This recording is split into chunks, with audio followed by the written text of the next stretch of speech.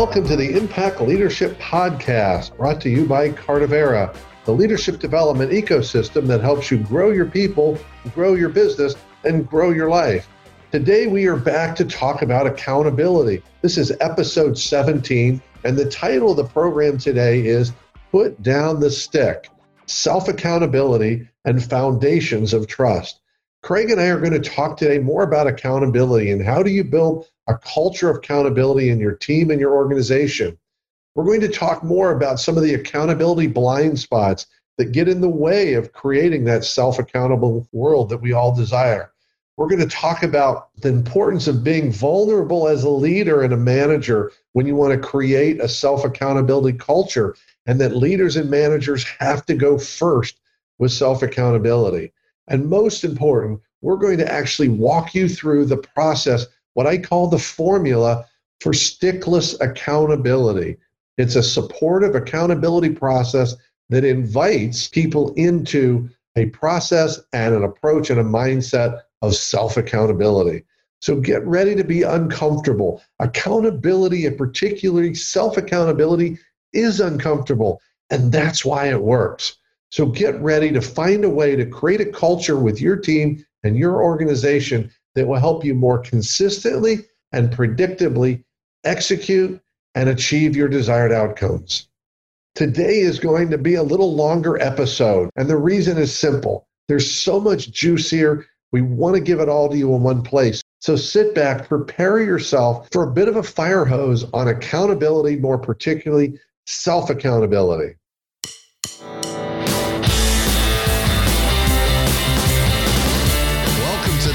Leadership Podcast, where we explore leadership, business, and personal growth to help you grow your business and live a richer life. We're your hosts, Jeff Dishwitz and Craig Matthews. We believe that leaders have to put their people first. And if you don't have time to grow your people, then you're not leading. Get ready for conversations that will challenge your thinking and help you transform your leadership and your business. Welcome to your bigger business and bigger life. Welcome, everybody, to a discussion on accountability. For me, this is one of those things that can oftentimes be uncomfortable because maybe I just haven't figured it all out yet. After our last discussion, Jeff and I had an interesting talk about accountability. And of course, Jeff has a lot of experience helping other people be accountable, teaching teams, coaching different companies about accountability and how that can improve the culture, improve the results, and not be so onerous. And so Jeff's going to be sharing today with us about some of the things that he's learned over the years in using accountability as a key part of your corporate culture to make it something where you are building a performance culture that's something that people have to hold themselves accountable. And it makes it so much easier for us as leaders because we're not having to micromanage people. So, Jeff, tell us a little bit more about accountability and get us kicked off here. Well, we're going to, the last conversation we talked about like an overview of accountability. We got pretty deep into it about what doesn't work. The last episode was a lot about what doesn't work and the gifts of self-accountability.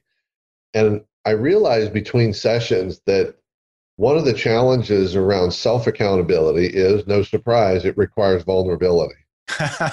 And we're going to talk about a specific way that vulnerability shows up in self-accountability. And, we've had so many guests already saying vulnerability is the key. Larry English, a couple episodes ago, said that vulnerability is the shortcut to trust.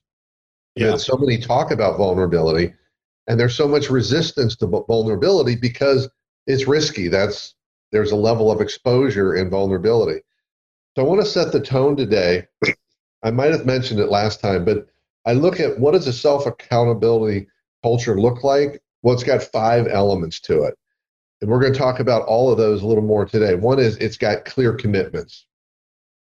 And it's about that word commitment. So people are expected to and asked to, on a regular basis, make very clear commitments. So in this context, Jeff, commitments are more like promises. Is that correct? That's exactly what they are. Okay. The only other word that I find acceptable other than commitment when it comes to accountability is promise. Okay. I promise, I commit, because those 2 words invoke personal integrity. Awesome. Every other word is a slippery slope to avoiding any real commitment. Yeah, I'm guilty of that. I'm raising my hand. Yep. So the second element is we're empowering our team. We all say we want to empower our team. We're empowering our team with choices, because the reality of getting things done is the reason we don't get things done that we said we're going to do when we're going to do them. There's only two. One is we overcommitted without thinking about the commitment, which often happens. And number two is we made choices that kept us from honoring the commitment. If we default to, oh, the dog ate the homework, there was traffic, there was snow, all the excuses outside of ourselves, we'll never have accountability, and we will not consistently execute, which is what this is about. So we're going to talk about choices. You use the word overcommit, and yet I don't think you really mean the word commit in those cases. That's the term that we use for saying that we're going to do too many things. Is there a better word for that? I'd have to think of a different word, because that is the word we use. And you're right, it's not actually commitments generally. I overbook? Overbook. It's not overpromise, because they're not really stated promises. I overlist. I overplate, in the sense of I put all these things on my plate. There we go. It's falling off the plate. And it's the buffet. Because I want to be, I believe, and this is part of leadership, I believe that what my leader or manager wants to hear from me is that I'll do it whenever they want it without giving it a thought. So this process does raise the bar on leadership and management. Yeah. Not because they're holding, but they're doing that extra work of communication. They're open, vulnerable again. They're open to conversations about priorities. As we'll hear later, we do actually, even when we make commitments to what we're talking about here, we still create conflicting commitments. And then the question is, what do we do with that? Because I tell people, if you're honoring all of your commitments, you probably need to make more commitments. Because the life experience says we're going to have conflicts, and learning what to do with that, how we own those, how we communicate through those, because things do happen. Yes. That no matter how much we've committed, there are situations that are going to happen, and we'll talk about examples of that. Like coronavirus. Well, there you go. So the third key prong of a self-accountability culture is we use questions, not statements. Oh, so good. As you'll hear in the process we get to in a few moments, there's not a single statement in it. And traditional holding of accountability is, let me tell you what you did wrong. Let me tell you how you screwed up. And I'm going to tell you, don't let this happen again. And everybody's going to nod their head, and it'll happen again tomorrow. That's the baseball bat. That's the baseball bat. Okay. So we're going to use questions to help. And the reason we use questions is because leaders and managers need to depend on questions, because that's how we help people learn and grow. That's how people take ownership of things, by answering questions honestly, not just nodding their head at what we tell them. Well, of course, that has to come with some trust as well, because otherwise they're going to be thinking, okay, well, if I don't say yes, I'm fired. I'm going to be looked on as something other than useful here. Well, and if someone's concerned that if they don't say yes and agree as requested, there's one of two issues going on. And it's both are related to trust, and it's either that leader or manager's issue, because they have not let it be clear that you can trust and speak up. It's okay to speak up and say no or not now. Yeah. Or that's some of the baggage they're bringing from prior employment situations, saying in the past it wasn't safe to ask questions or say no. The expectation was you just nod your head and say you're going to do it even if you don't end up doing it. And then you duck and cover when you get the beating. Right. So the fourth prong, and we're going to go into all of these in more detail, is the focus is, and we used the word last time, on integrity. When we make personal commitments, we have put our integrity on the line. That's what creates the internal driver. We always talk about, how do we motivate our people? You don't motivate others. You can inspire them, but motivation is an inside-out job. Yeah. And when people make true commitments and put their integrity on the line, now they are motivated to honor that commitment, not just because it's best for the company and the team, but it means I'm in integrity. And if I don't honor that commitment, I'm out of integrity. Yeah. That's a big deal. That's why this approach works. Yeah, and we talked about impact awareness last time as far as, if you don't reach the commitment that you spoke to, other people may be depending upon you as well. And there's always an impact. It's a ripple effect. Yep. And there's 100% of the time there's an impact on the rest of the people around us and on myself. One of the impacts we'll talk about later is when I don't honor my commitment and I have to just basically own that, it feels pretty crappy, but it doesn't feel bad because someone hit me with a bat. It's because I'm looking someone else in the eye and saying, I made a promise to you and I didn't keep it. That doesn't feel good. No. But that's that self-impact that motivates us in a good way to be more communicative about our commitments, more clear, more contemplative. Yeah. Then the last prong is that this approach to accountability is supportive. It's not about holding accountability. And as you'll see in the process, the last question is about support. How can we support others? Mm-hmm. Not do it for them, not hold them. We're going to talk about how people try and throw it back at us. It's really fascinating how we do that. But this is about supporting our team members, which is what leaders do. Leaders' job is to support their people in their growth and their achievement of objectives. Totally agree. All right, so let's recap. 5 steps to the self-accountability culture. Number 1 is clear commitments. 2 is empower your team with choices. 3 is use questions, not statements. 4, focus on integrity and understand the impact. And 5 is to use supportive accountability, not holding accountability. Right on. That's the secret sauce, and we're going to dig into that. But we're going to start with what I call some key accountability blind spots. Okay. We have them. They're human, and the key to blind spots is we need others usually to help us see them. The biggest one and the hardest one for people to accept is every one of us, and that includes me, and I consider myself highly self-accountable, and I miss things all the time. Yeah. But compared to where I was, it's different. And I'm very clear when I'm making a commitment and when I'm not. That's one of the discernments we want to get into is this is a commitment. I'm clearly choosing not to make a commitment here because maybe I don't have enough information. I'm not sure when I can get to it. But here's the big one. We don't want to be accountable. Yes.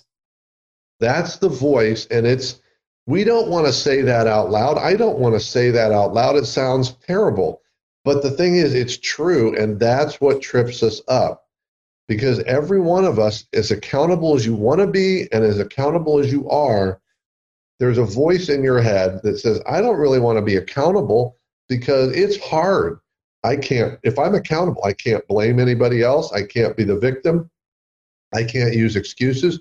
I can't talk about anything except me. There is no discussion whatsoever except me. Now, there are extreme examples, but they're really extreme. So a quick example is if I commit to meeting you for coffee at 8 o'clock in the morning, Craig, and there's some traffic, so I'm late. Traffic's not the reason I'm late, and we're going to get into that. We all think it is. It really wasn't. I didn't leave in time. Now, if there's an accident and I'm in the hospital in a coma, now I got an out. That's the extreme I'm talking about of outside circumstances. So just remember this, because what I have come to find is that the things that are kind of in our unconscious are what trips us up. And just trust me on this. It's hard to accept. Every one of you has a still small voice, some a louder voice than others, that says, I don't want to be accountable. Because here's what it means. I've had these situations. Craig, you have. You've made a commitment to something and you sit there and you go, oh my gosh, I committed to have this done by 8 o'clock tomorrow morning. It's midnight. I'm exhausted.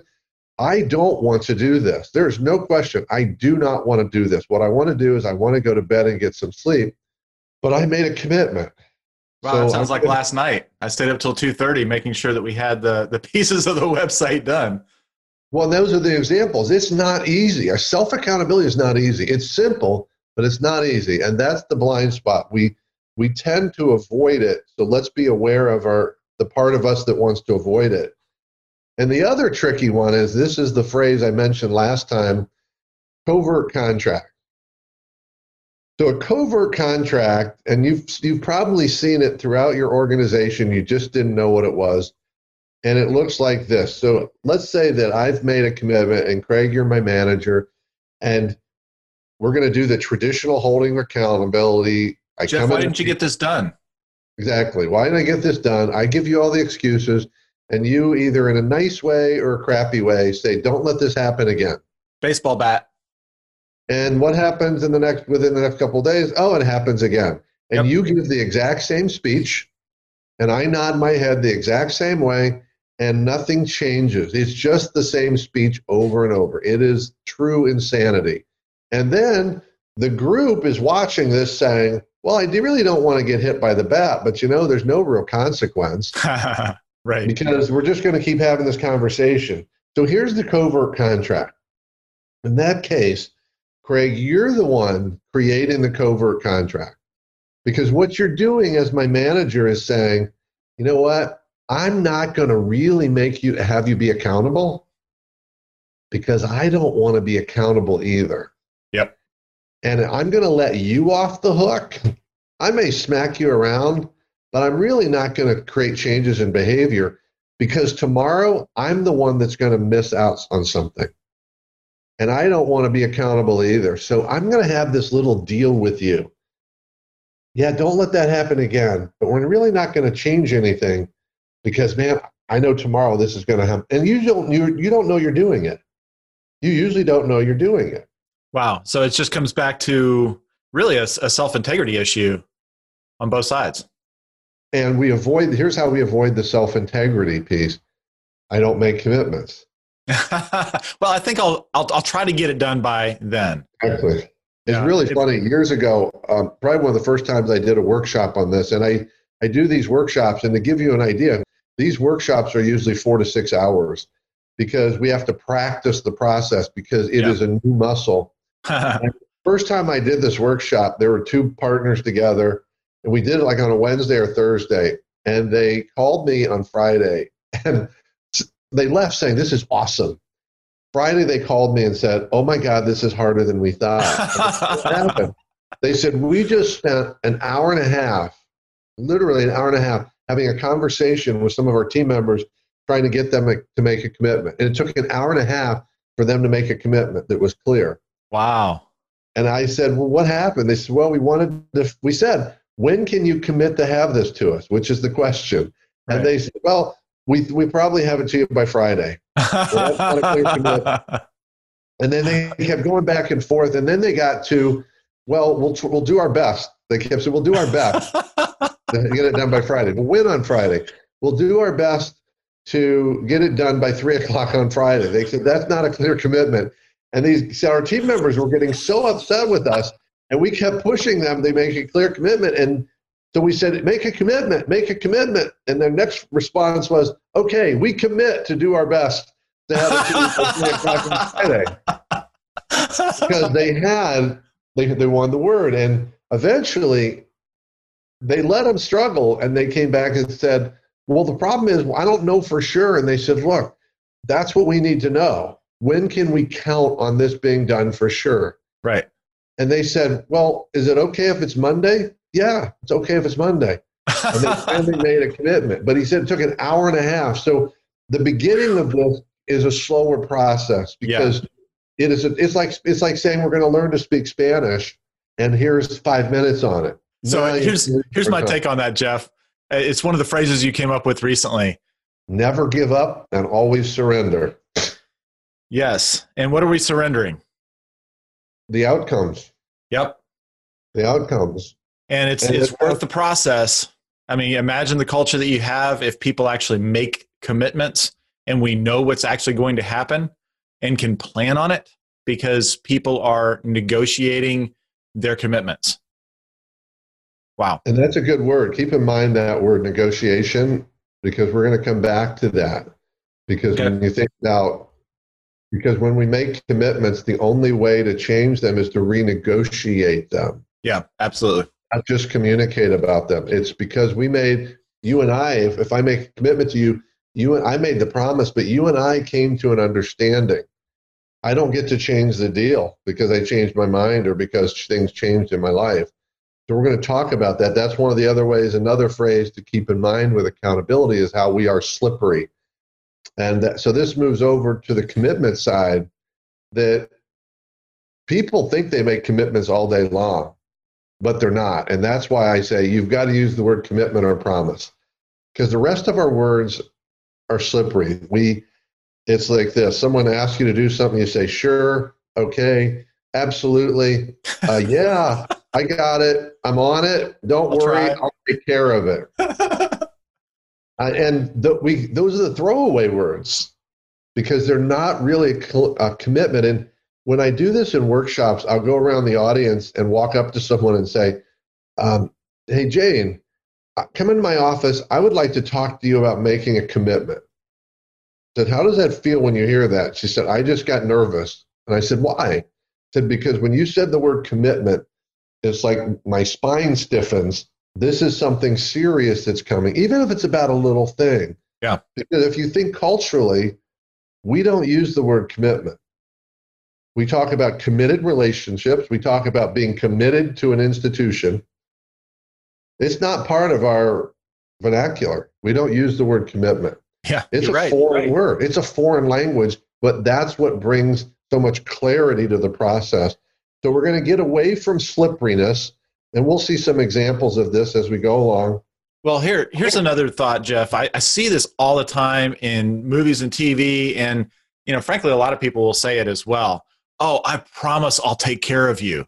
There's no way that they can promise that, right? They're telling their kid, I promise, this, that, and the other. And they have no control over the situation. So we make these promises, and I'm using air quotes here, that are really not much. And all that does is helps people to understand that they can't trust you. Well, that's the bottom line here. The biggest breaker of trust in any situation, any team dynamic, any group, any relationship is not doing what you say you're going to do. Yeah. That's the biggest trust breaker. And that's that impact that we have when we're not accountable and we don't do what we say we're going to do, but we rarely acknowledge it because we don't want to believe that that's a trust issue, because we all want to be trusted. Yeah. And the thing is, I think you can have 10 times of meeting your commitments, and you have that one time that you don't.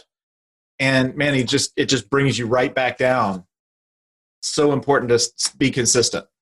Well, and it can be a bump, right? Because if you're a person who consistently honors your commitments, yeah, and you generally hit them, because we are human, right? And then you miss one, it's going to be okay in a trust matter, especially if you own it, and that's the vulnerability piece. Yes, right. When you hold yourself accountable, and you run through the process, and we're going to talk about the process again, but you're the one that steps up and says, "I made a commitment. I didn't honor you." Right? You go through the process. Your team says, wow, I trust that person. They just told the truth. Now, if you never honor your commitments and you keep running the process, that doesn't work either. You've got to have a mix of doing it most of the time and holding yourself accountable when you don't.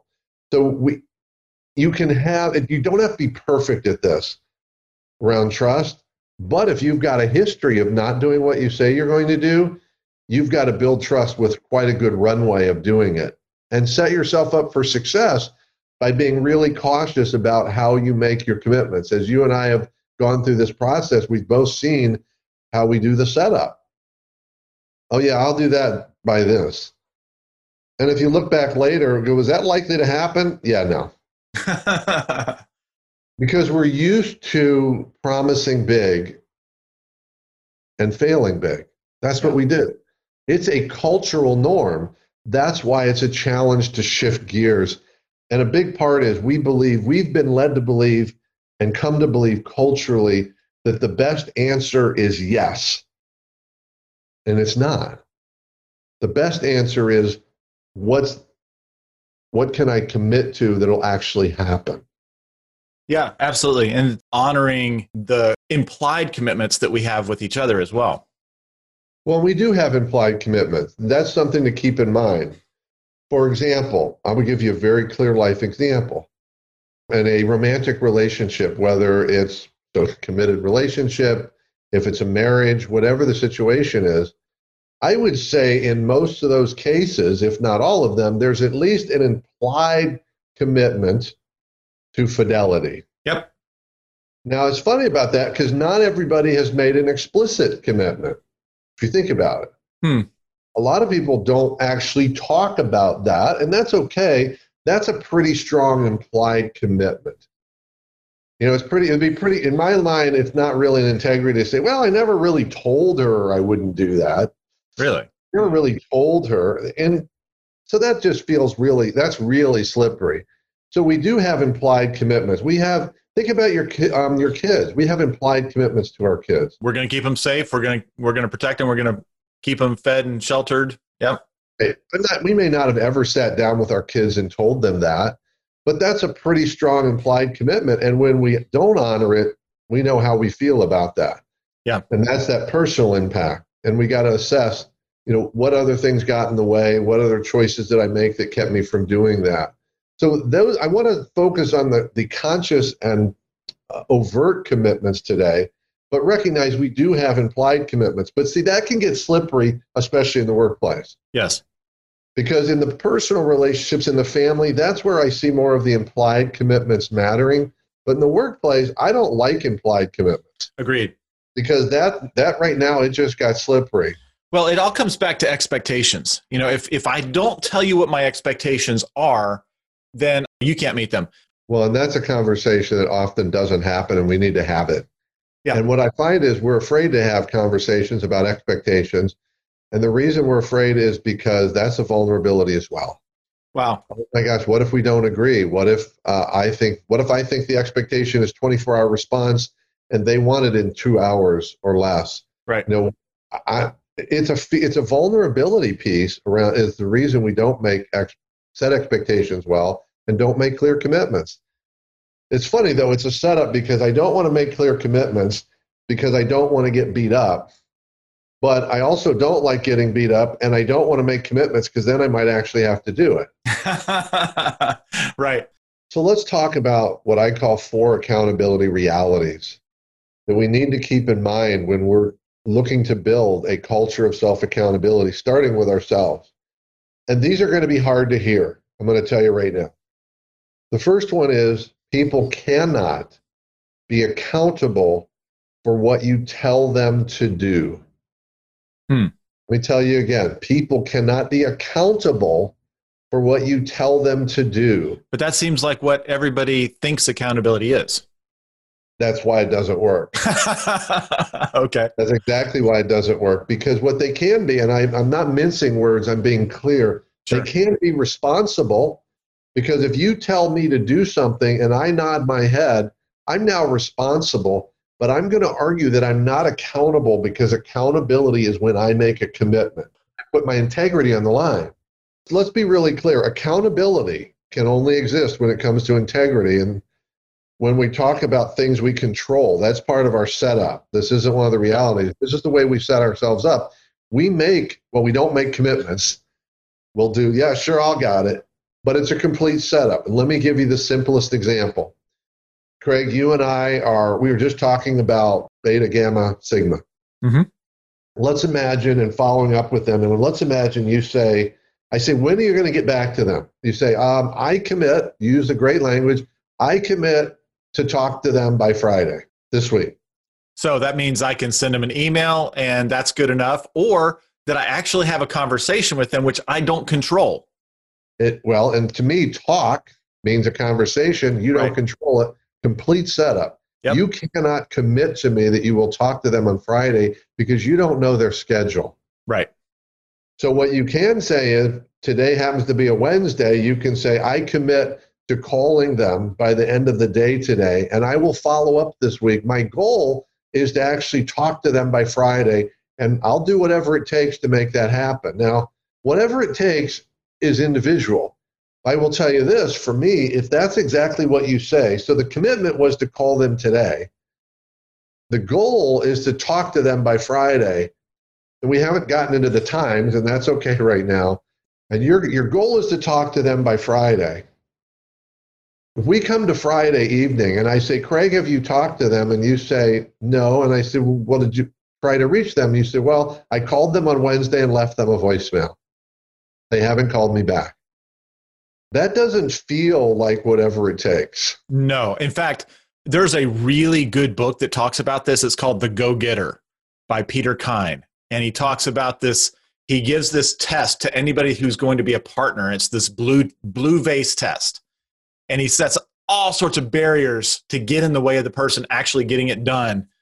And I'll let you read the book. It is a really good story. Well, so in that example is, I don't know what whatever it takes is, but for me, it probably means I left them a voicemail on Wednesday. I've sent them 3 emails. I've called them on their mobile phone. I've sent them some texts. That sounds like someone who's really doing everything they can. That you honor the first commitment, and the part you don't control, you're doing your best to make that happen. I'd say that there's another step. You take a flight out there and you're camped out in front of them so that when they come out of the building, you're there.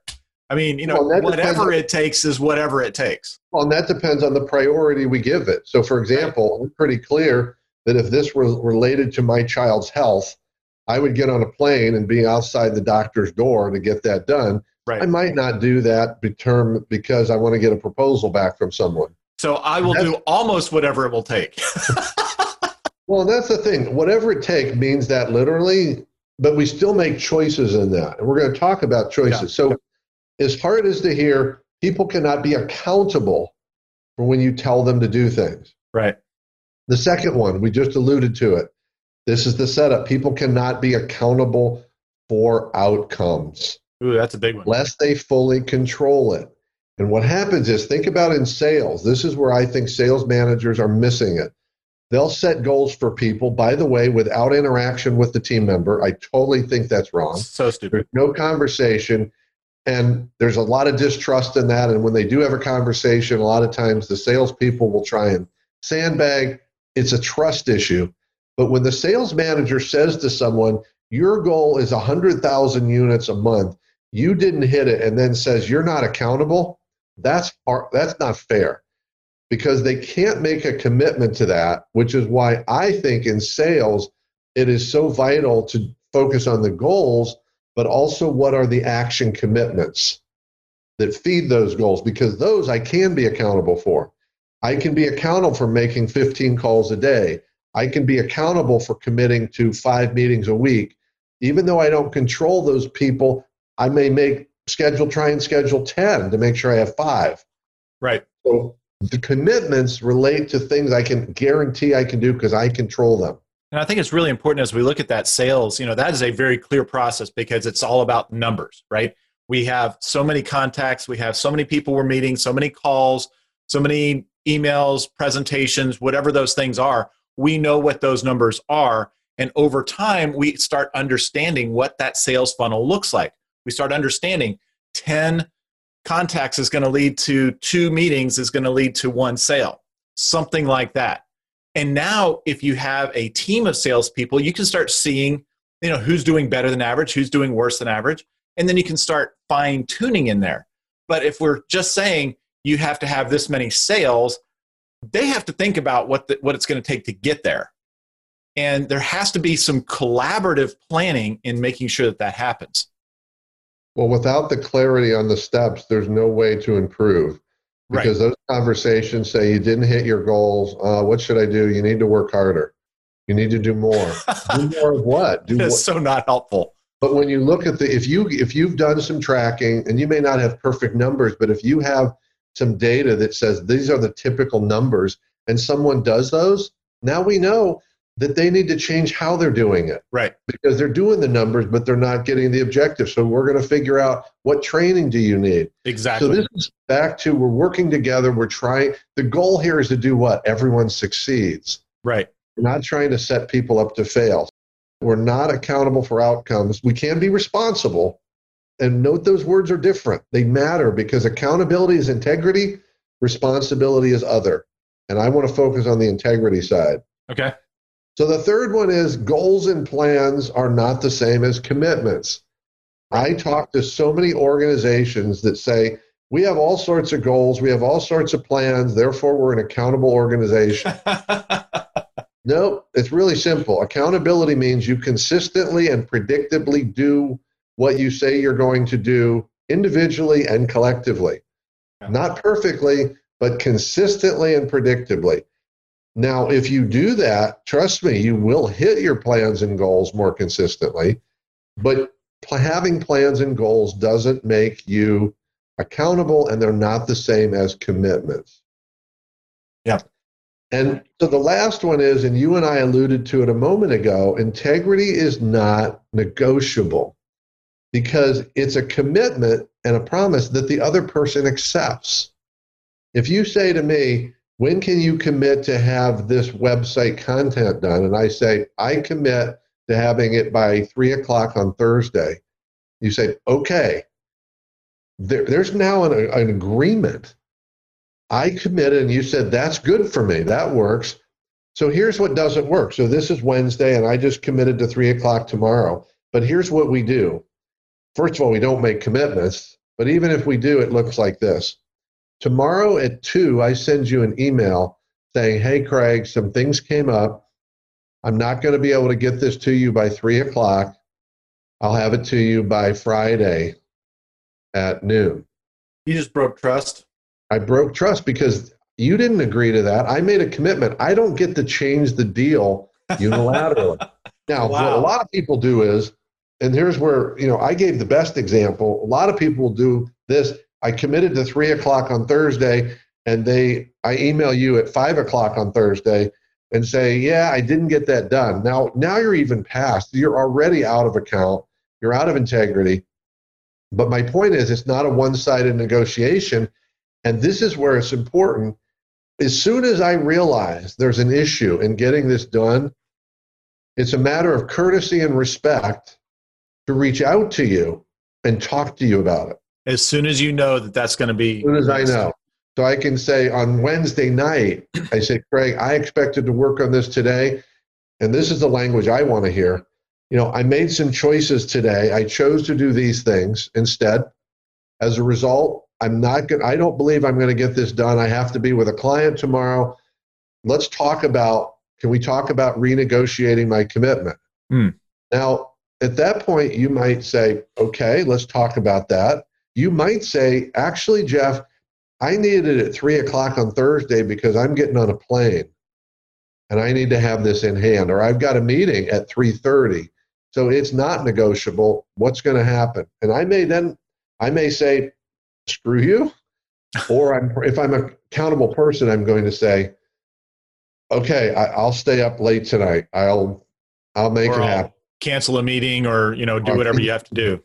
But notice there's communication happening here. The point here is integrity is not negotiable, and it's certainly not unilaterally changeable. But that's I think the culture we live in. Yeah, and I think there's another piece here, Jeff. You talk about, okay, well, I committed to 3 o'clock, but then, it may be 5 o'clock that I email you back. Frankly, and I know that I've been guilty of this before, I've maybe just not communicated at all, hoping that they forgot about the commitment. Exactly. And that's not who I want to be, though. I'm uncomfortably enjoying this discussion. How's that? Well, that's the thing. We don't. We want to avoid that because that's why self-accountability is hard. When I first started looking at this and learning this, I really came into that thinking I was one of the most accountable people I knew. And I got done and went, oh, wow, I'm not making commitments and I'm not honoring many of them. I hit deadlines, external deadlines really well. And that's the other thing real quick. Hitting external deadlines does not make you accountable. It just means you're a deadline hitter. And many organizations who are driven by external deadlines, internally it's chaos. Internally, their relationships are terrible. They don't communicate well. It can get nasty. There's a lot of beat downs going on. There's just pressure all the time. But we hit the deadline. So CPAs, filing taxes, clear deadlines. Lawyers have deadlines with court if they've got to hit it or not, or their clients' rights are lost. Construction industry, they have to have proposals in by a certain date and time. They may not miss deadlines. And what I found is many, if not most of them, are not really very accountable, but they still somehow, through the chaos and the nastiness and the yelling and screaming, hit the deadlines. Wow. That and doesn't they sound have like a fun late place to night. work. That's the thing, though. It's become the norm. Yeah, but it's like we've talked to so many different people on our podcast, and so many have said, I worked in a soul sucking job. That's we can almost quote that word for several people. And it's like Larry English said, I wanted to create something different. And then he created Centric Consulting. Let's take a quick break and hear from our sponsors. The Impact Leadership Podcast is brought to you by Cardivera. Cardivera is a leadership development ecosystem with training, coaching, resources, events, and a community to help you grow. At Cardivera, we believe that you can't grow a business bigger than you, that your company is limited by your growth. We blend personal growth with leadership, team, and business growth to give you a single place to grow your people, grow your business, and grow your life. You can find out more at cardivera.com. Welcome back. So how do we do this, Jeff? How do we actually make this thing work? Yeah. So the one piece I want to share before we do the formula is, I've mentioned this word before. This is all about choices. You're going to see choices show up in the process. And we are excuse makers. And the biggest excuse maker we use is time. We said on the last episode, the question we don't ever want to ask someone is, why didn't you do what you said you're going to do? Because that's the setup for every excuse in the book. I ran out of time. Something else came up. I had some priorities. The dog ate the homework, et cetera, et cetera. We love our excuses. And most people say, I'm not an excuse maker. Yes, we are. Yes, I am, because excuses are easier. And what happens is we do them in little ways, and then we think, well, we didn't really do them in the big ways. But trust is based upon all the little things, not just the big things. And the biggest excuse we make is time. And here's the thing, time is never the reason. Because if time is the reason, or unexpected is the reason, nothing will ever change. We'll never be consistent. Why don't you just give up and just say, hey, folks, get it done when you feel like it. And by the way, we're not that far from that. I would say we're closer to that than really being self-accountable organizations. So let's look at how choices show up in this process. So the process I have named in the last episode, episode 14, I used the word stickless. I said stickless accountability because I was referring to the idea of the carrot and the stick. You're going to incentivize people to perform, which we really don't. We tend to punish them when they don't, which is the stick. So I said, well, let's have stickless accountability. And it's got some key elements. I've referenced them generally. One is it's very supportive. It's not belittling at all. It is intended to support them. It's about accountability, not shaming. And when we do an example, we're going to have to just differentiate. So the other part, as I said earlier, you're going to notice in this process, it's all questions, no statements. So let's look at the actual questions. And I don't love formulas, but I love formulas. I used to think that formulas took away the magic. And what I'm learning is when we have really good structure around the formula, and this is a formula that you really have to use like a script. That's the magic of it, because as soon as you start playing with it, it got loose and it doesn't work as well. Yeah. So the first question when we have this conversation, and by the way, we're going to come back to this, but one of the questions we have to decide is, do we do this in public or in private? Most people say when they've heard this process, oh, you got to do that in private. I believe that's a missed opportunity, because when you do it in private, only one person learns. That's a great point. When you do it in a good way in public, everybody learns, and everybody gets to see people modeling self-accountability. And they get to learn about impact through others. There's an old saying that says, praise in public, criticize in private. Right. Well, that assumes we're labeling it as criticism and praise versus just feedback. Okay. But it takes a high level of trust to do this publicly. Yeah. But how you build that trust is when the leader or manager models it for everyone, says, I'm doing it for myself, and I'm going to ask it of you too. And I'm going to ask you to do it in public because I did for the last 3 weeks. Right. This is clearly about modeling. It's not about you first. It's about, I'm the leader. I go first. We've had it on so many conversations. Leaders go first. Right. So the first question is, what was the agreement or commitment? Remember, it is an agreement. because we both agreed to it. I'm okay with either word. What was the agreement or what was the commitment? The reason that's important is sometimes there's a misunderstanding. Mm-hmm. So let's look at a quick example. Let's say that, Craig, let's look at something we're involved in. We had a conversation last week about the website, and we talked about some things you were going to create. And I remember you saying you put in Monday. Now, you did not make commitments. To me, I'm very clear you did not say it would be done on Sunday. You were saying, I'm going to work on it on Sunday. Mm-hmm. Okay? But let's assume it had been a commitment. Okay. In that case, you didn't. I know you didn't. But if you had said, I commit to having these done by Sunday, I would have asked, if you said commitment, I would have asked, does that mean it's done by Sunday morning? It's done by, it's essentially ready to look at on Monday morning? Because those are different. Yep. And why it matters is if I'm going to look at them, I'm now looking at my schedule, and depending on your commitment to say, well, if I plan to look at them on Sunday, that's not going to work if you get them done at midnight. Right. So let's assume there was a commitment, but I say to you, here it is on Wednesday, and I say, what was the agreement? And you say, well, the agreement was I would work on them on Sunday. I didn't commit to when that would be done. Now we stop the process. We stop the process because unless I think you're just lying, which is a whole different issue, mm-hmm. we did not have clear communication. Right. I cannot expect you to be self-accountable around integrity when that's your genuine belief that you did not make a commitment to something. Right. That's why we asked the question to find out, did we miss something here? Yeah, and I would imagine over time you'll see whether somebody consistently comes up with that or not. Because they're going to reveal themselves that way. Yeah. So in that case, if I thought you were genuine, I would stop the process and say, okay, this isn't an account. I would say this isn't an accountability issue. You and I need to talk about how our communication got offline. We were clearly not on the same page. Let's figure it out. Right. And next time we write it down, we say, okay, this is what we're agreeing to.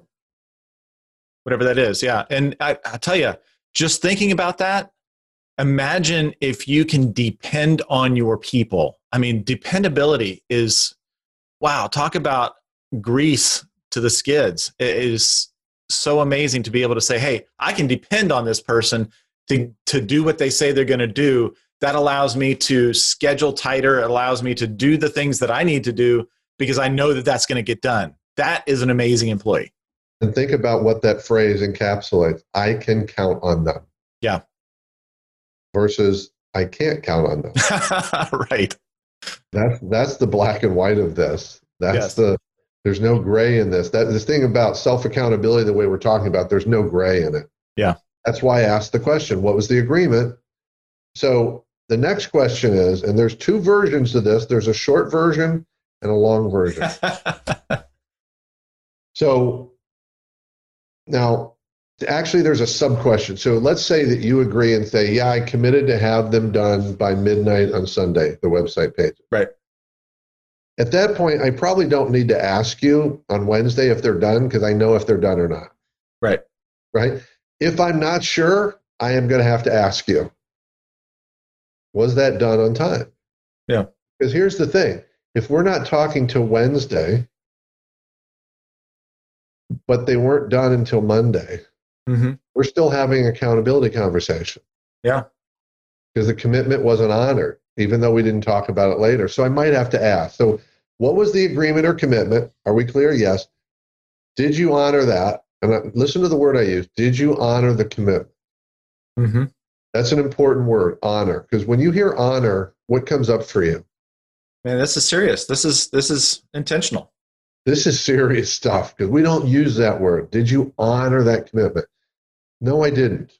So then the next question, remember I said choices. And this is not shaming. Well, you tell me at the end, we're going to run through an example. I don't think it is either. It's not, but it can be more uncomfortable than holding. Yeah, absolutely. Because it's self-reflection, and someone acknowledging I'm out of integrity is a lot harder than getting beat up for not doing something you said you'd do. Yeah. It's hard. It's uncomfortable. It's emotional. Yep. The next question is, there's a short and a long version. The short version is, what did you choose to do instead? Now, let me give you the long version, and we'll talk about why we're asking this question. The longer version is, what did you choose to do instead of honoring your commitment? Oof. Because I brought the word honor back into it. Right. What did you choose? Notice the word. This is why it's a script. What did you choose to do instead of honoring your commitment? Because there's three key words in there: choose, honoring, commitment. Yeah. It's a reminder, it's a commitment. Honoring is a big deal. This is serious. And you made choices. Now, I guarantee you, early on, when you do this with others, they're going to say, I didn't choose anything. This stuff happened. And Bob gave me the project. And my kid was in school and I didn't know this was happening. Didn't you know my kids at home were in a coronavirus pandemic? There are realities of changes around us. But here's the thing. If we can't help our people find the choice points, nothing will be different next time. It'll be the same conversation. Something came up. And choice points are hard. So the way I do it is I keep asking questions. And actually, I'll get to this when we model it, because there are going to be ways that we keep asking the question. We need to help them find a choice. So let me give you an example, real life example. A few years ago, I was doing a leadership program. It was called Whatever It Takes. And it was about learning to be more clear with our commitments. And the deal was you made commitments in three parts of your life: personal, professional, and sort of a dream, something you want to work on, a big thing. Mm-hmm. And you made commitments of activities, but you also committed to not only do the activities during the week by a certain time, but by Friday you had to call a number and leave a voicemail and go online into a spreadsheet and check a box that you did all these things. Oh, so you had to not only do the activities, you had to call in by a certain time, you had to leave a voicemail, and you had to go in and fill out the form by a certain date and time. If you didn't, every one of those you missed, you got a strike. And if you got 3 strikes, you're out of the program. So it was intense. Wow. And the first week, this guy, he was an eye surgeon, he had made a commitment to do something by Friday, end of the day on Friday. That was the week ended on Friday. That's how it was set up. And he gets on and he says, I didn't do it. And we're going through this process. What did you choose to do instead? And he got a little arrogant. And he said, well, let me tell you what I chose to do. I had an emergency come up on Friday, and I chose to operate on this person's eyes to help them keep their sight. And I said, wow, that sounds like a really good decision. He said, well, I thought it was. I said, but you're still out of account with us because you made an agreement with us and yourself to do this. He did not want to see that because he said, I made a good choice. And he did. Because this is the reality of he had conflicting commitments. He had a commitment to take care of his patient. But we asked him questions. Well, what choice might you have made differently that would have changed the outcome? And it took 10 minutes. And here's what he finally said. He kind of laughed. He said, oh, when I made this commitment, I scheduled to do it on Friday afternoon, right before the commitment time. So if anything came up, I would miss it. So the choice was he set himself up by planning to do it where there was no room for anything else. Gotcha. He said, if I had started this project on Wednesday, I could have been certain that even those interruptions wouldn't have gotten it done. That's a really good insight. So see, there's that choice point. So let me give you another example of a choice point that happens in work all the time. This is often one of those choice points. I come to you and ask you for a commitment, and I say, Craig, when can you commit to have this to me? And you commit, I'll have it done by noon on Friday. Say, great, thank you, I look forward to that. Why is it always on Friday? It's on my mind because it's Wednesday. Yeah. You don't honor the commitment. And when I ask you about choices, what it turns out often is you say, the biggest choice I made was when you asked me to make that commitment, that probably wasn't a good time. And what I really need to choose differently is to talk to you about it and say, I might be able to get it done by Friday, but I've got a lot on my plate right now. And more realistically, it's going to be Monday. Mm-hmm. And I chose not to have that conversation with you. Now, there may be trust issues why they didn't, but that can be often the choice. I didn't have communication. I didn't ask enough questions. I didn't tell you the truth. I set myself up. So those are the choices. They can say, next time, I want to do that differently. Wow. This is such good coaching. I mean, if I take this back and I say, okay, if I start doing this in the work world, of course it's going to start spilling over to my personal commitments as well. What an amazing way to live life where people can depend on you. Well, and you can add it to your language, because often, both in work and personally and relationally, I will use the language, I'm not ready to make a commitment. Yeah. Because sometimes I'm not. But I'm intentional, because I'm telling them in that communication, I know about commitments. This isn't one. And when I make one, you can count on it. Right now, I'm not ready to make a commitment, because maybe I haven't looked at my schedule. And sometimes that works, and sometimes it doesn't. Someone says, I need the commitment at work, then you have the conversation. So we need to help our people find the choice. I'm going to keep going through these, and then we're going to do an example to see how it plays out. Okay. Now, here's the big one. You thought these were big. The next question, there's two parts, is what's the impact on yourself and others of you not honoring your commitment? Ouch. Yeah. This is definite coaching space. This is the really painful stuff, because especially if you're doing it publicly, but see, here's the benefit and the gift of it, because what we know is every single time the thing that is important for them to see is it affected trust. Yeah. Because guaranteed trust is always impacted, at a minimum trust, when you don't do what you say you're going to do. And having someone just acknowledge and say, wow, my guess is you can't count on me like you'd like to. You don't trust me as much. The team feels like I left them down. The team feels like I don't have their back. Maybe the team feels that I'm more important than them. My time's more important. Yeah. And in fact, I need to go back and clarify, because I screwed up, Craig. I didn't put an important word in here. Uh-oh. Well, because I said, what's the impact? I usually add to it, what might be the impact? Because the reason I say that is that sometimes we don't know the exact impact. It's too easy for someone to say, well, I don't know what the impact was. Well, what might be the impact? Yeah. They might think I'm an arrogant jerk, because they don't know that they think they're an arrogant jerk. They might think that. So this is their way of, this is about taking ownership of our impact. Totally. Wow. This is so This good. is the stuff. It's uncomfortable. And what's interesting is I also make sure we ask the impact on you, because usually what that is, for the people that are the people we want on our team, this is a revealing process too. They're going to say, I got to tell you, I don't feel great, man. I really feel like I let the team down. I'm sitting here answering these questions. This is not comfortable at all. And this is where some people who watch this or even participate will sometimes say, well, this is shaming. Nope. Because it's done in public. I said, no, it's not. It's not shaming. It is people making self-assessments, but it's super uncomfortable. That's why you want to label it as something bad. And it's vulnerable. And it's a coaching process. And depending on the culture of the company, there's a fantastic book that I've been reading recently called An Everyone Culture, Becoming a Deliberately Developmental Organization.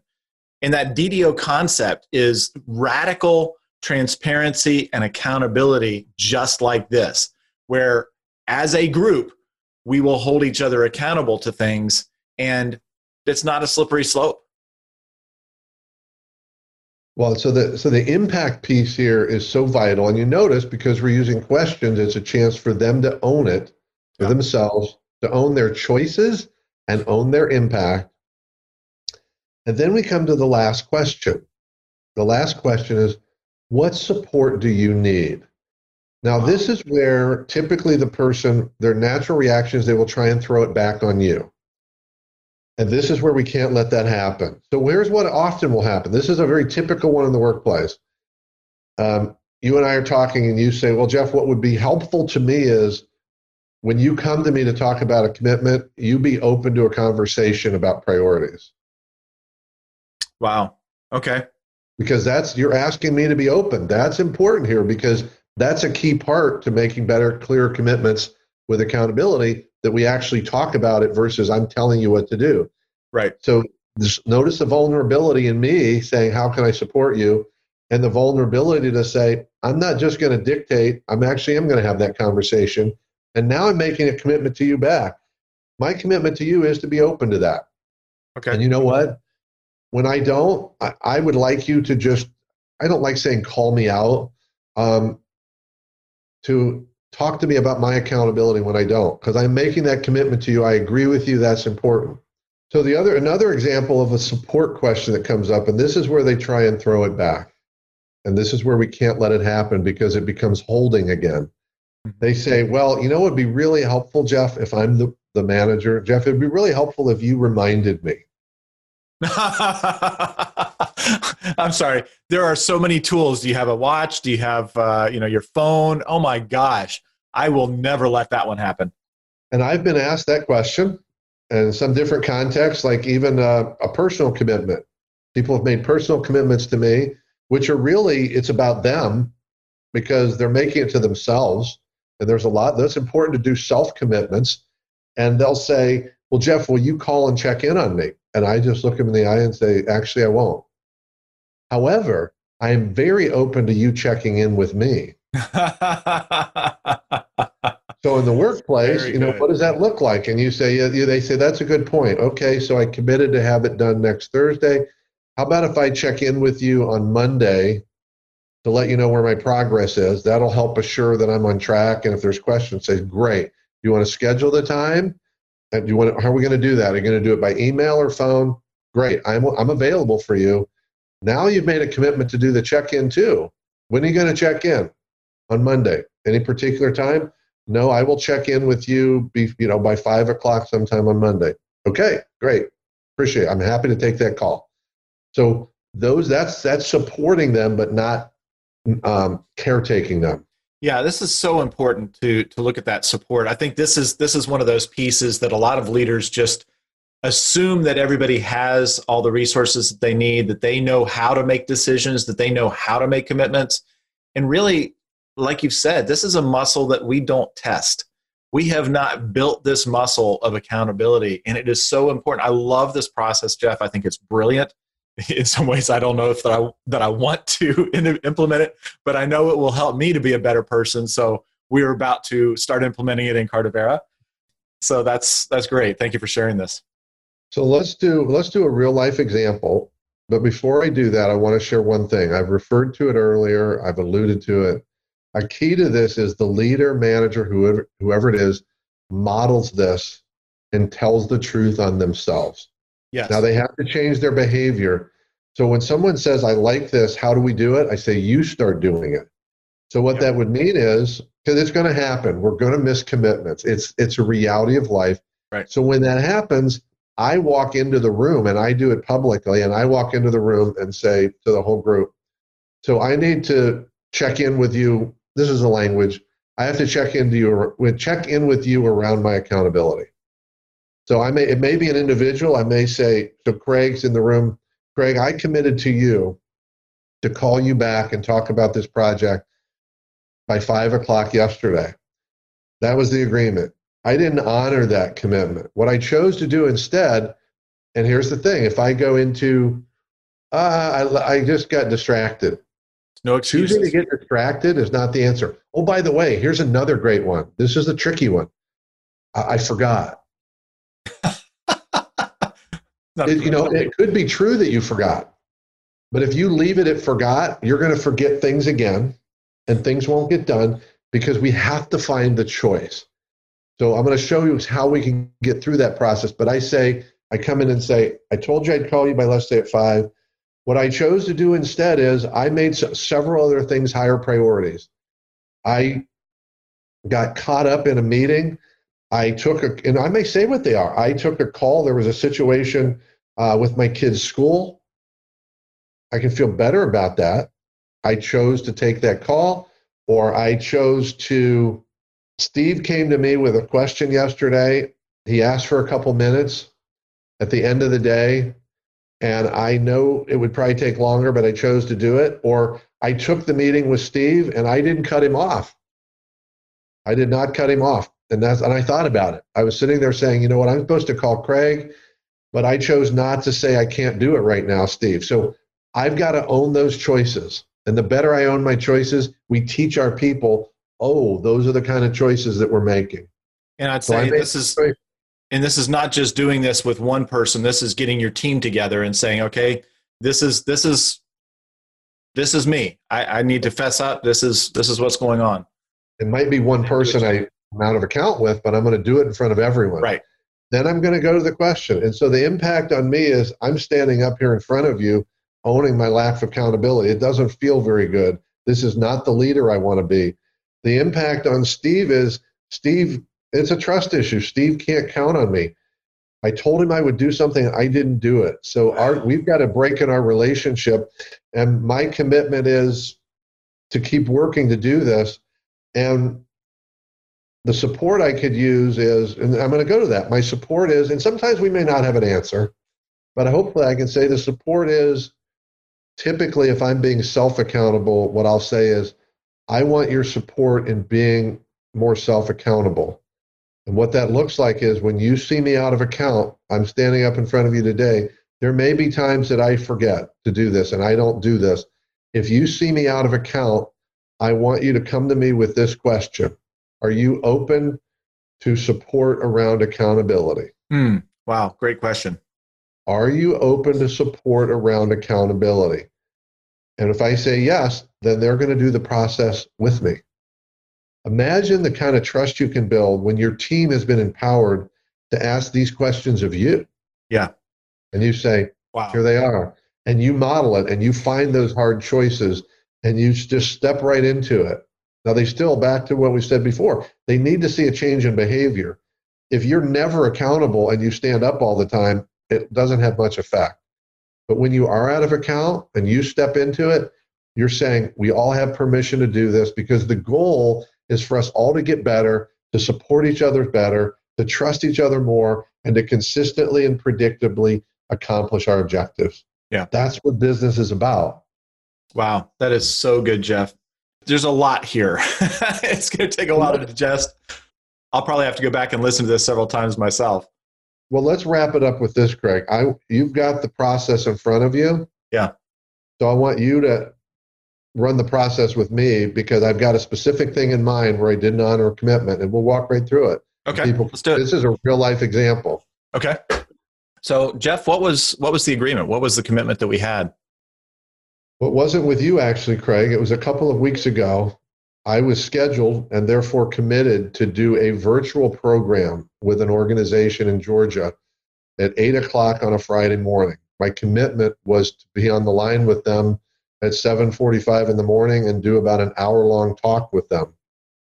Okay. And what did you choose to do instead? I was not on that call at all. What?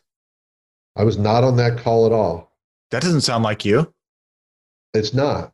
And the choices I made, the data, which is not the choices, this is how we look at this differently. What happened, that's why we don't ask what happened. What happened was I overslept. That's not a choice. Oversleeping's not a choice. What happened was, notice I'm differentiating happened versus this is not the choices. I overslept because I didn't set the alarm. So the typical answer would be I overslept because I forgot to set the alarm. There's no learning in that. There's nothing that could happen tomorrow. Yeah. So the choice I made was, when I went to bed, I chose to rely on my memory as to what my schedule was the next day. Oh. If I had looked at my calendar, in fact, my girlfriend asked me that night, what's your schedule like tomorrow? I didn't look. I said, I think I've got something later in the day and in the afternoon. Wow. And I don't know why it wasn't top of mind. I don't know why I didn't remember it. But the choice I made is I chose not to look at my phone, which I wonder is maybe some sort of arrogance that I've got this down and I don't need to look because I know my schedule the next day, for goodness sake, especially speaking engagement. Yeah. The choice I made was to not look at my calendar, which led me to not set an alarm, which led me to oversleeping and missing that. I woke up at 8:30 with a text saying, where are you? So that's a lot of story, Jeff. So what's the impact of that decision on yourself and others? Well, I'm sure the impact on them is a huge trust issue. I committed to be something to, they had a group of people there for that call. Oh my gosh. It was a webinar kind of thing. And so the impact is certainly on trust with them. Even worse than trust, they may say, who is this guy? Is he even worth listening to? Right. Told us he would be here and he wasn't here. The impact on me was, I felt horrible. Yeah, I've never done that. I've never done that in my entire life. Right. And I felt horrible. And that feeling is not a feeling I like to have. That is not the man I want to be. That's not the man I say I am. So that was so outside of myself. Mm-hmm. It felt lousy, and it's not a feeling I want to have again. Wow. Well, what kind of support do you need to make sure that doesn't happen again? Well, stepping out of character really quick, the challenge here is I'm not asking with you or anyone else because you had nothing to do with it. Right. So support would be, in this case, I did ask for support. I went to my girlfriend, who I often see in the evening, and said, when we talk about schedule, I would like you to encourage me to actually look at my calendar. But wait, you just put the monkey on her back. Well, but you're correct, but here's the unique issue in the relationship. She often tells me not to look at my calendar because she doesn't want to know the details of my schedule. She wants to know generally. So relationally in communication, our communication is such that she often says, don't look at your calendar. And I was saying, it's up to me to look, but I was falling into the habit. So that's a good question, Craig. That's a good question of whether that's me defaulting to her. I guess I would say there, if it's true support, I don't need any support because it's up to me to look at my calendar.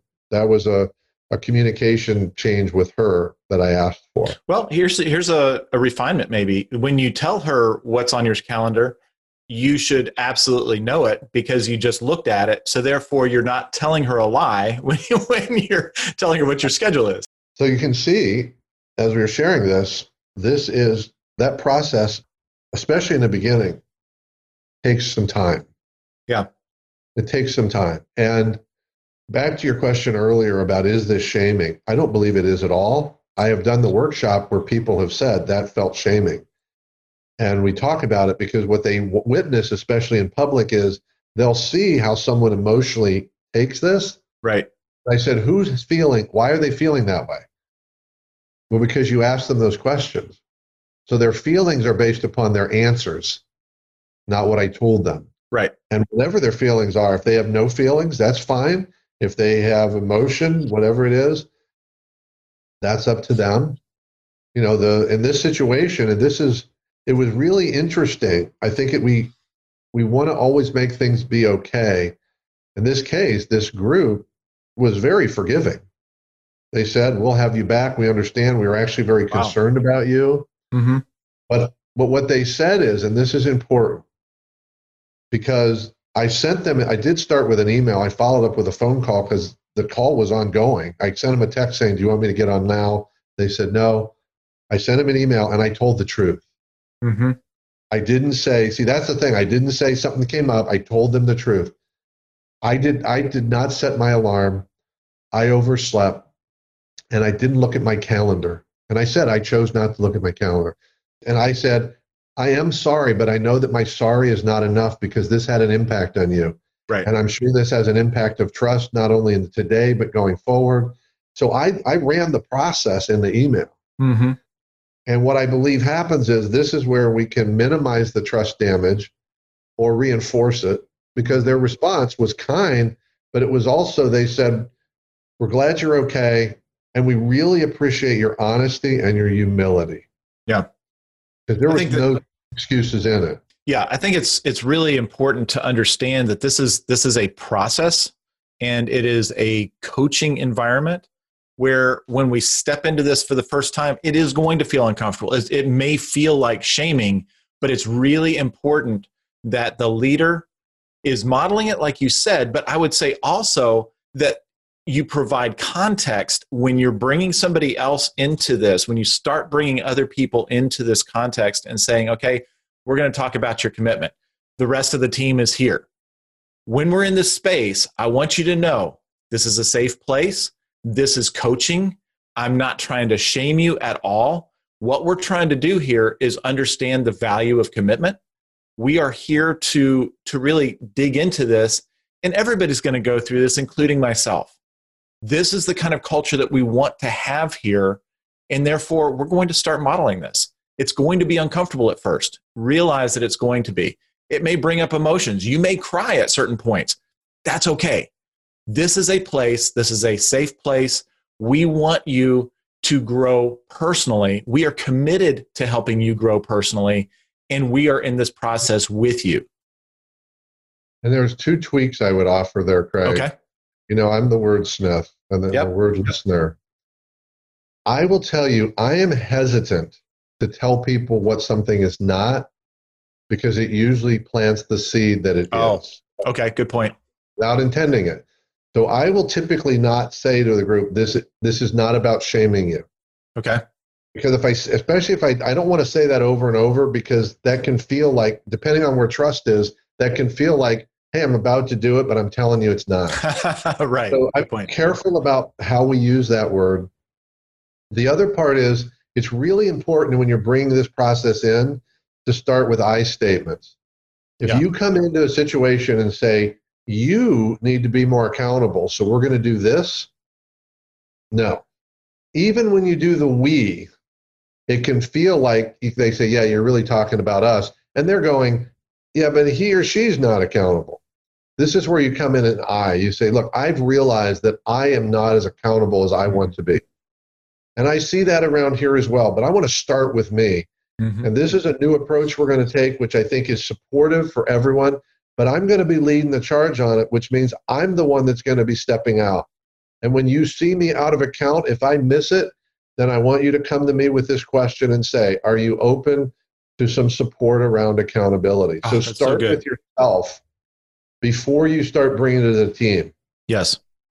And I agree with you. I'd say, it may be 3 weeks, it may be 2 months.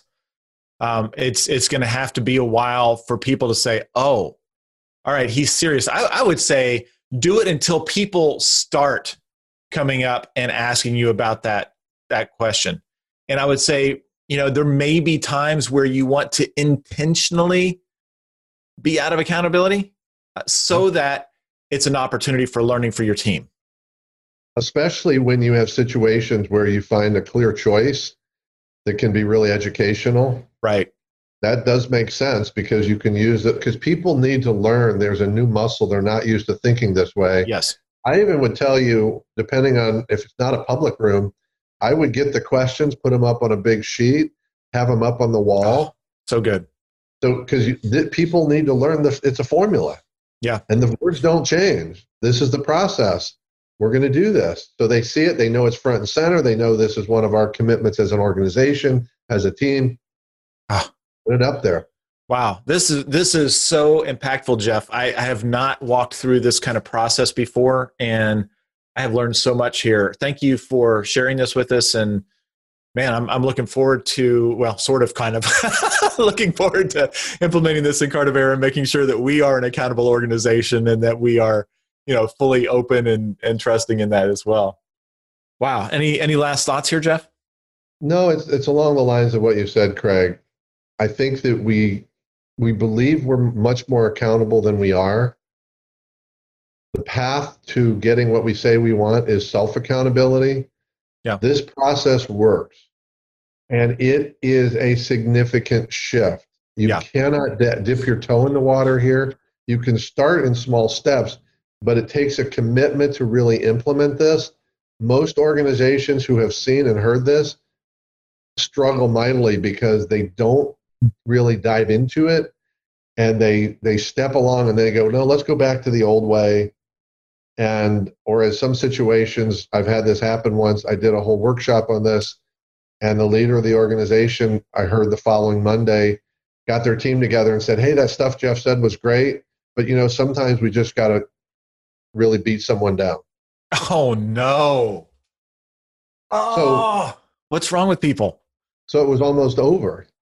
Because people were liking it, because people were coming up saying, man, I really like this. And that I know that bat. I looking around the room, I can tell you who's got the bat here. Yeah. So they were seeing a glimmer of change, and the CEO 2 days later says, yeah, but sometimes you just got to smack people down. Here's something I would say. I was just thinking about, okay, that's what the CEO says within your team. You can choose to do this. It doesn't have to be organizational wide. What you're going to see is your team is going to improve in performance. Your team is going to say, wow, I have this trusted group. We are building trust on a constant basis because of this accountability. It's going to be a game changer. And then the CEO is going to look at it and say, well, crap, why didn't I implement this before? Why didn't I listen to Jeff? Yeah. And I love that. And thanks for that reminder, Craig, because what I love about so many of the things you and I talk about, they don't require approval from the so-called right. You can just start doing them because you start with yourself. Even if this isn't a corporate initiative, you start with yourself doing this, and people are going to notice. They're going to say, wow, that was amazing. He or she just stepped right into it and took ownership of that. Yeah. Wow.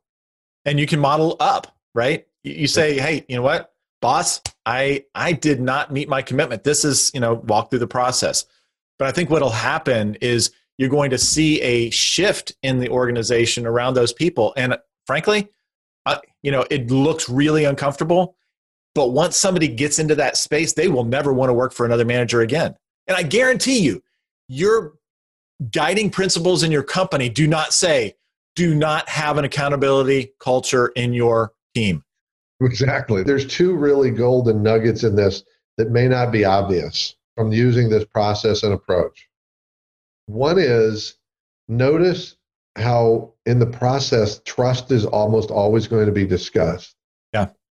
So now you have created a conversation around trust, which most organizations don't have and avoid.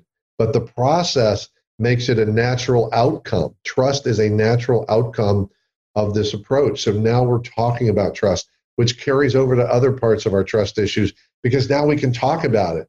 Because when I can look you in the eye and say, my guess is the impact is you don't trust me, instead of you telling me that, which is hard, me saying, my guess is you don't trust me, and you're probably going, yeah, I don't. Now we've given air to it, and we can address our trust issues versus burying them and pretending they don't exist. Yeah. Wow. That is so good. And, it's like Larry English said, he said that vulnerability is the gateway, the shortcut to trust. And this really creates that vulnerability. We have to be vulnerable in this process because we're exposing ourselves and our decisions. We're exposing that we didn't meet commitments.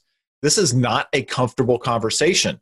And I guarantee, if you have enough of these conversations, either somebody's going to choose to leave because they're not going to be accountable, or they choose to stay, they're going to transform, and it's going to change their lives as well as the organization.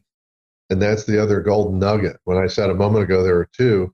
This is a revealing process with your people. Yes. Because you will find out who cares about their integrity and who doesn't. Wow. Great point. And that's if I know that about my people, thank you very much for letting me know. Wow. It's worth the investment. So thank you again, Jeff. I really enjoyed this conversation, and I can see some changes both in our professional lives, but also in my personal life. So put the stick away, folks. Put the stick away and pick up the question. That's right. All right. Well, thanks again. Great to be here, and we'll talk to you soon on the next podcast episode.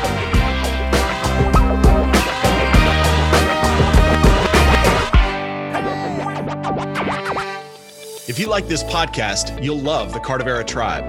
The Cardavera Tribe is a community of growth-committed leaders who want to connect, engage, and grow themselves, their people, and their businesses. Cardavera is a leadership development ecosystem with training, coaching, assessments, and events to challenge you and help you grow.